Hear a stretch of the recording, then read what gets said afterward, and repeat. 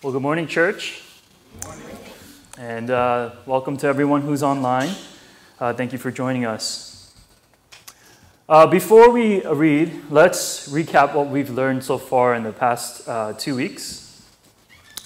Pastor John explained that in verses Philippians 1 through 11, that Paul began the letter by describing his relationship with the church in Philippi as a partnership in the gospel, which needed to be marked by humility in order for it to thrive. And Paul continues the letter by thanking the saints for their labor in this partnership, as well as praying for them to persevere in the faith for the sake of the gospel and their flourishing. Last week, Ed reminded us that nothing is ever wasted when it's done for God's kingdom, and in verses 12 to 18, Paul speaks about the circumstances regarding his imprisonment and how God was using it to advance the gospel. But imprisonment was not the only obstacle he was facing. There were others who were preaching Christ from envy, rivalry, and selfish ambition. But Paul still rejoiced since Christ was being proclaimed. Which brings us to today's passage. Please turn with me to Philippians 1, 19 to 26. We'll be starting a few words earlier at the end of verse 18. Yes, and I will rejoice, for I know that through your prayers and the help of the Spirit of Jesus Christ, this will turn out for my deliverance. As it is my eager expectation and hope that I will not be at all ashamed, but that with full courage, now as always, Christ will be honored in my body, whether by life or by death. For to me to live is Christ, and to die is gain. If I am to live in the flesh, that means fruitful labor for me. Yet which I shall choose I cannot tell. I am hard-pressed between the two. My desire is to depart and be with Christ, for that is far better. But to remain in the flesh is more necessary on your account. Convinced of this, I know that I will remain and continue with you all, for your progress and joy in the faith, so that in me you may have ample cause to glory in Christ Jesus, because of my coming to you again. As many of you know, I'm an avid researcher for things related to the U.S. Army Special Forces. And I even participated in 2 Goruk challenges, which is a team event of unknown time and distance, with added challenges along the way. The event starts at 10 p.m.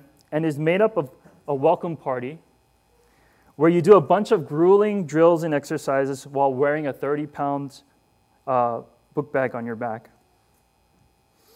Then you go wherever and do whatever the cadre tells you to do in the streets of New York City, sometimes carrying logs and other heavy objects until morning comes.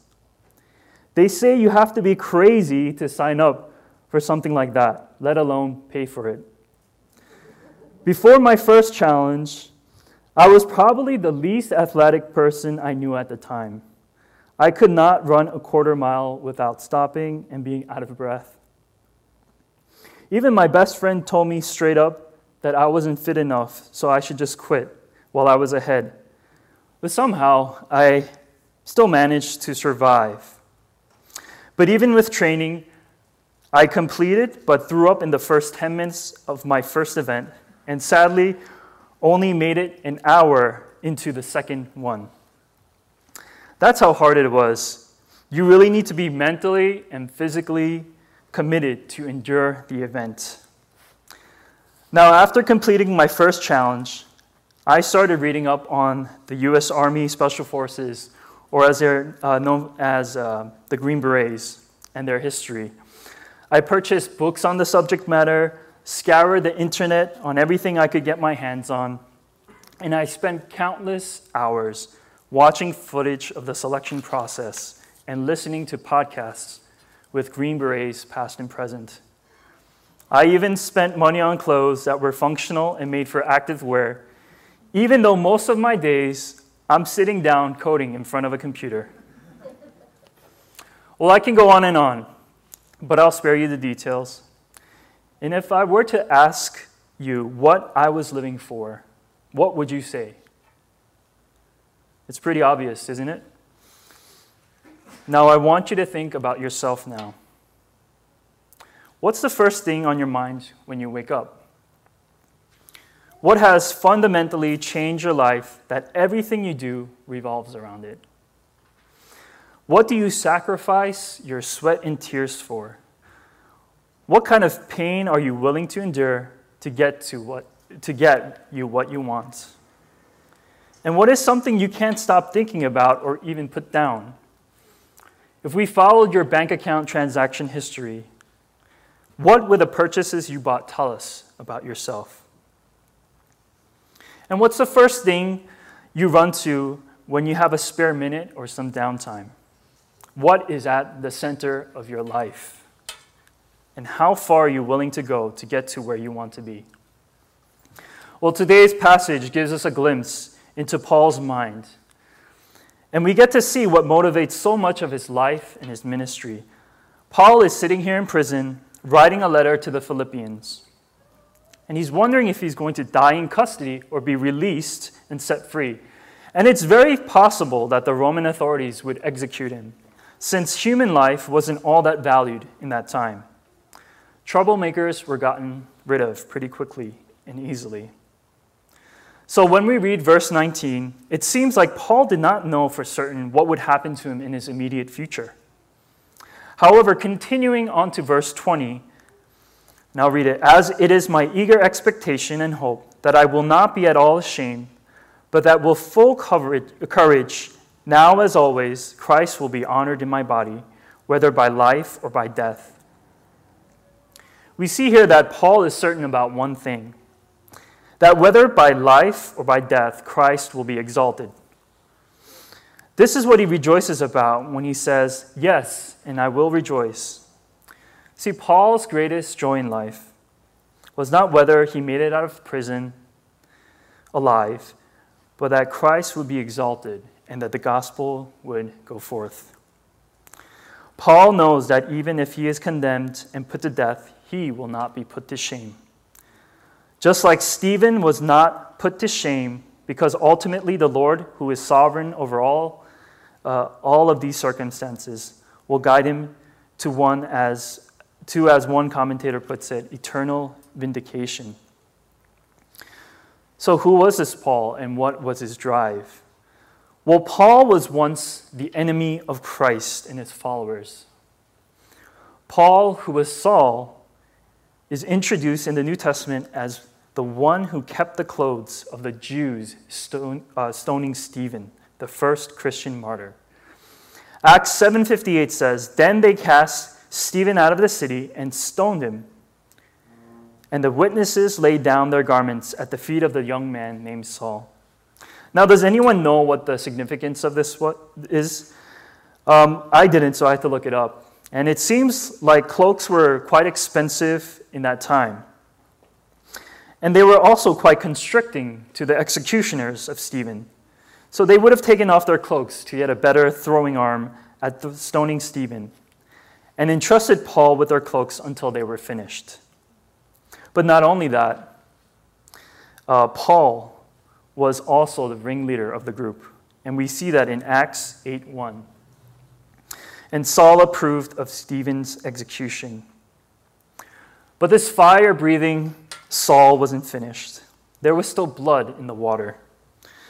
The plot continues in the following verses. And there arose on that day a great persecution against the church in Jerusalem, and they were all scattered throughout the regions of Judea and Samaria, except the apostles.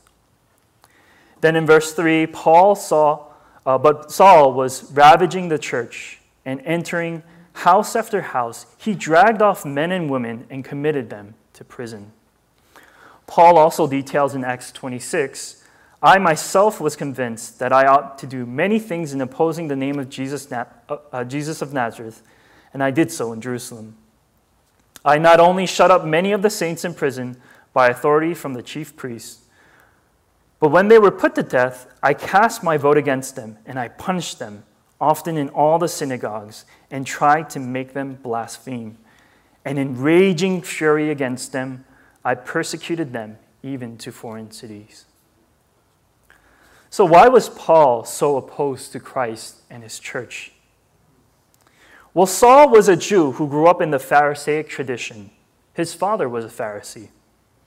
Now I'm jumping a little ahead of myself, but in Philippians chapter 3, Paul says of himself, I was circumcised the 8th day of the nation of Israel, of the tribe of Benjamin, a Hebrew of Hebrews, as to the law a Pharisee, as to zeal a persecutor of the church, as to righteousness on the law, blameless. So Paul was a very devout Jew. He was also an important leader and teacher in the synagogue, who was also very rigid. And he was Pharisaical and legalistic. So for Christians to start preaching Christ and how he died to pay the penalty of sin and rose again from the dead for their salvation, it would have been an attack on his religion and utter way of life. Even more so, the church was growing by the thousands, and Saul would have become quite frustrated, having to constantly refute their teachings. So he inevitably became the head of the movement to crush Christianity. And it would seem like this religious extremist would certainly wipe out whatever followers Jesus had. But that was not in Christ's sovereign plan. In Acts 9, 3-6, we hear about the famous Damascus experience. And I'll read that for you. And now, as he went on his way, Paul, he approached Damascus, and suddenly a light from heaven shone around him. And falling to the ground, he heard a voice saying to Saul, Saul, why are you persecuting me? And he said, Who are you, Lord? And he said, I am Jesus, whom you are persecuting. But rise and enter the city, and you will be told what you are to do. Jesus appeared to Saul, and Saul saw the Lord. See, Saul knew exactly what the Christians were preaching, since he spent many hours refuting their message. Think about what Stephen said in Acts 7:56, right before his death. Behold, I see the heavens opened, and the Son of Man standing at the right hand of God. And just as he was about to be stoned, he called out, Lord, Jesus, receive my spirit. And falling to his knees, he cried out with a loud voice, Lord, do not hold this sin against them. And I'm pretty certain Saul flippantly dismissed those words as he watched Stephen die. But he must have been very frightened as he recounted those words and understood its meaning after encountering Christ on the road to Damascus. The weight of guilt and sin must have been crushing for his soul. His heart must have been broken before the Lord, and instead of crushing Saul, Christ shows him mercy and grace. He forgives Saul. Stephen's prayer had been answered, and Saul became Paul, and his life was changed forever. Exalting Christ became Saul's all-consuming thought and drive in life. Some of you now don't know the Lord, and if you were to stand before him today, there would be no defense for you. Because of your sin, you are his enemy by nature and by your conduct. Every sin you've ever committed and will commit will be held against you, and the wages of sin is death. The full wrath of God is what you deserve. But here's the good news. Christ, in his perfect patience, mercy, and scandalous grace, died for sinners like us, so that we could be forgiven of our debt and spared from the wrath of God, to be changed into his likeness and to one day enjoy his presence forever. Now that's Paul's story. And he wrote a testimony of sorts in Philippians 3, verses 7 through 11, which shows how much he changed. But whatever gain I had, I counted as loss for the sake of Christ. Indeed, I count everything as lost because of the surpassing worth of knowing Christ Jesus my Lord. For his sake, I have suffered the loss of all things and count them as rubbish, in order that I may gain Christ and be found in him, not having a righteousness of my own that comes from the law, but that which comes through faith in Christ, the righteousness from God that depends on faith, that I may know him and the power of his resurrection, and may share his sufferings, becoming like him in his death, that by any means possible I may attain the resurrection from the dead. Knowing Christ was everything for Paul. This changed his entire life. Everything else just faded into the background and disappeared. Nothing was more important than being used by Christ. And that is why Paul can say in verse 12, I want you to know, brothers, that what has happened to me has really served to advance the gospel. And this explains why Paul could have actually been rejoicing in the midst of his circumstances, even while suffering in prison and waiting for either execution or release. For Paul, his deliverance mentioned in verse 19 doesn't refer to a physical deliverance per se, but perseverance in his salvation until that final day. And Paul knew that God would use him to testify to the gospel before his accusers as an important step on his way to that final destination. And it's interesting to note that this perseverance does not take place on his own. Look at verse 19. I know that through your prayers and the help of the Spirit of Jesus Christ, this will turn out for my deliverance. This is what a Christ-knowing people look like. The Philippian church was praying for Paul, and the Spirit was supporting him. It's important to notice that even Paul, the great apostle, even he needed the support and prayers of the church so that God would supply him with the sustaining presence of the Spirit so that he would take this step successfully. And this concept is really important for us to focus on, especially in the time of a pandemic.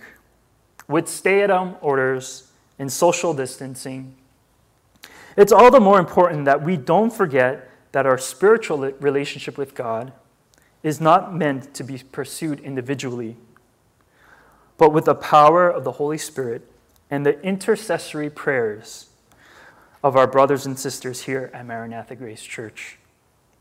We need each other. We need to fellowship with one another. And I understand your concerns for safety, but please don't let that stop you from finding creative ways to encourage each other and pray for one another during this time.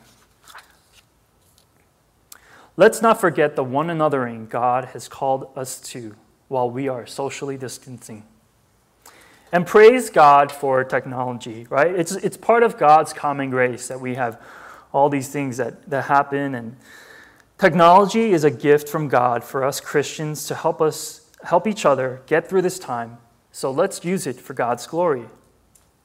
Let's use it to reach out to one another, to find ways to serve one another, to pray for one another, to study the Word together, and to encourage one another. And if you're a member at this church, that's what we've covenanted to do. And I want to publicly thank everyone who put the live stream together to serve those that don't feel comfortable meeting in person. So Justin, thank you. Stephen, thank you. John, thank you. Nina, thank you. Ken and Ricky, thank you so much.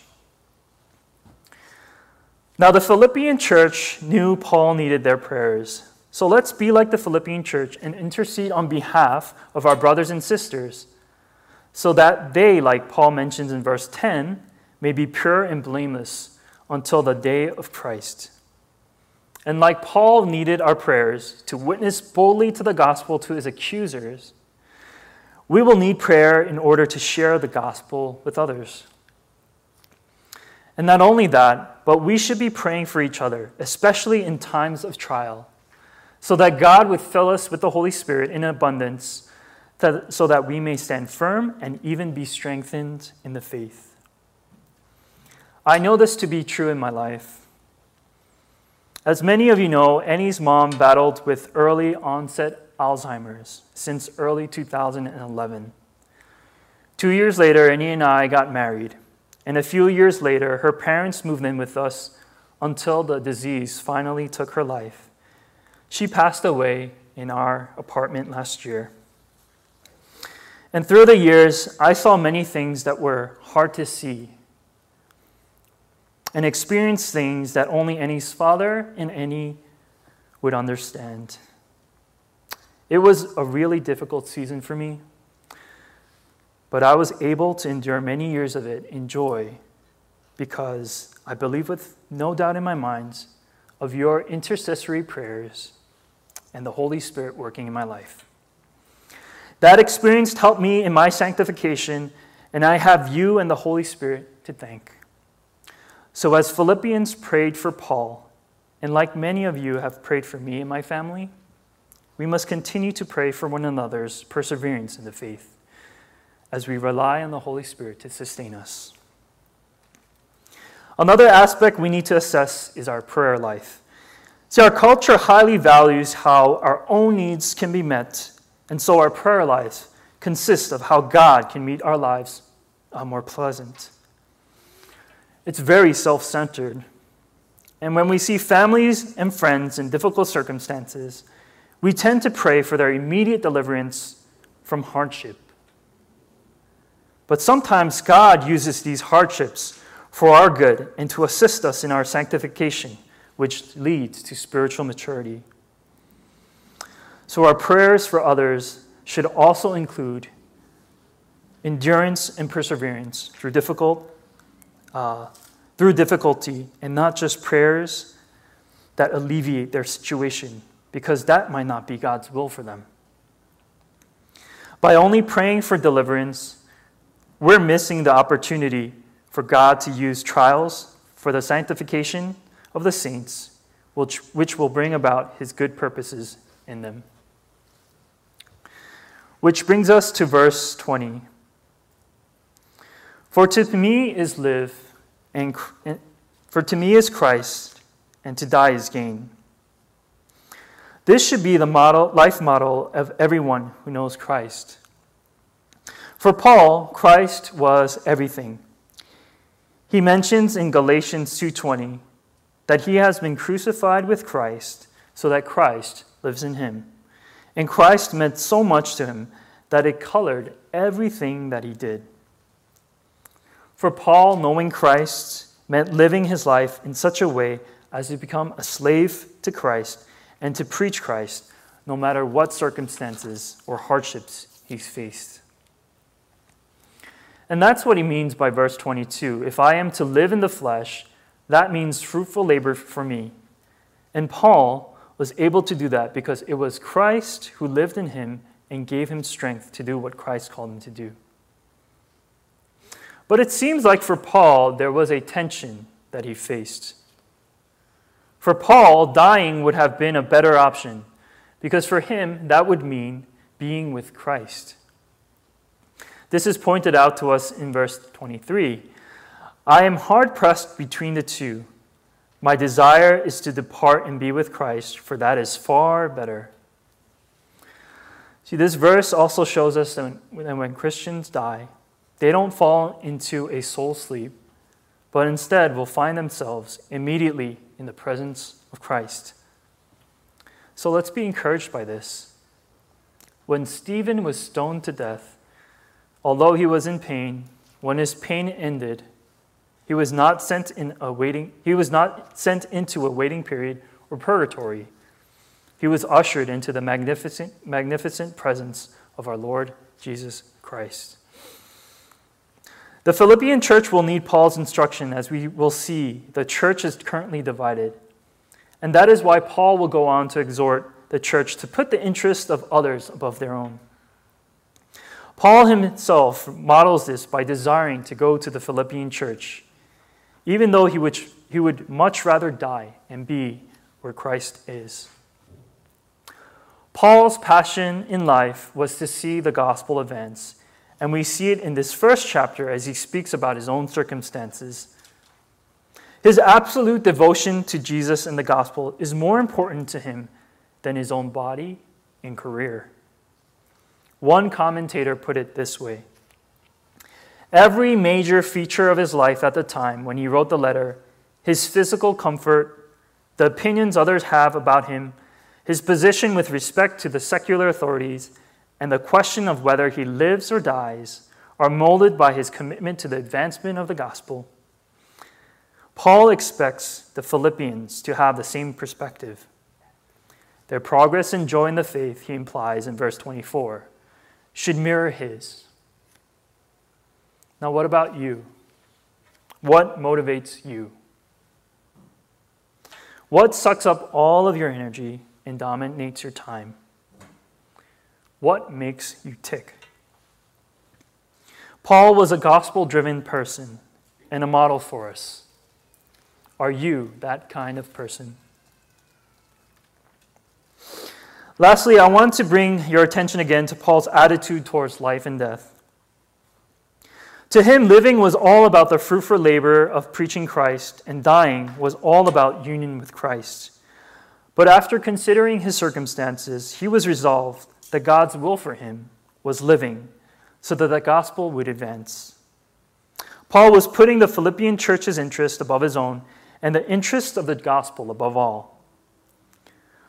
But looking at Paul's attitude towards life and death, does it mirror your own? Today as a society, we fear death because it has been sort of sanitized out of our lives. When death occurs, usually it happens in a hospital rather than a home. And then the body is rushed to the morgue where the embalmer quickly preserves the person's appearance. And for Americans, death is the ultimate tragedy, so we expect to live our best life now and do whatever we can to fulfill our own desires and pleasures. However, following the pattern of our culture will only cause us to grip onto our worldly possessions more than let them go and risk our lives in the service of God. I love listening to Ed Lynn's message last Sunday because it highlighted the many saints who've put their lives in harm's way for the gospel. They were wholeheartedly committed to the Lord, and their single devotion was to the gospel in life and in death. And we've lost some of that in our day, possibly because of our culture's value on life over death. But many of our brothers and sisters in the global church experience threats to their life for their commitment to Christ every day. And others are executed for the name of Christ. So let's not only pray for their safety, but also pray for their perseverance, so our boasting may abound in Christ Jesus. Now, I'm not naive to think that we are safe from persecution as well. Here in America, discrimination against theologically conservative Christians as well as Christianophobia do exist. And this is especially true in academia, where a theologically conservative Protestant would face discrimination during a job interview. And also, the culture we live in today puts pressure on the church to abandon its biblical convictions on morality to conform to society's morals. Come what may, we, like Paul, can be confident that there is nothing that truly threatens the gospel of Christ, nor compromises the promises Jesus has made to the church. Like many of you today, I am convicted of Paul's testimony and example. And that's a good thing. I believe Paul wrote this inspired by the Holy Spirit in order to exhort us and make us more into the image of Christ. Many things distract me from the gospel mission, as I mentioned earlier in the sermon. And it's easy to replace God with good things, and even bad ones too. I've exposed one of my distractions to you today to show you that I'm tempted like you and also fail. And I too am also convicted to repent of my wayward heart. So let's keep praying for each other like Paul prayed earlier in the beginning of chapter 1. Please join with me in prayer. Lord, we ask that our love may abound more and more with knowledge and all discernment, so that you may approve what is excellent and so be pure and blameless for the day of Christ, filled with the fruit of righteousness that comes through Jesus Christ, to the glory and praise of God. Amen.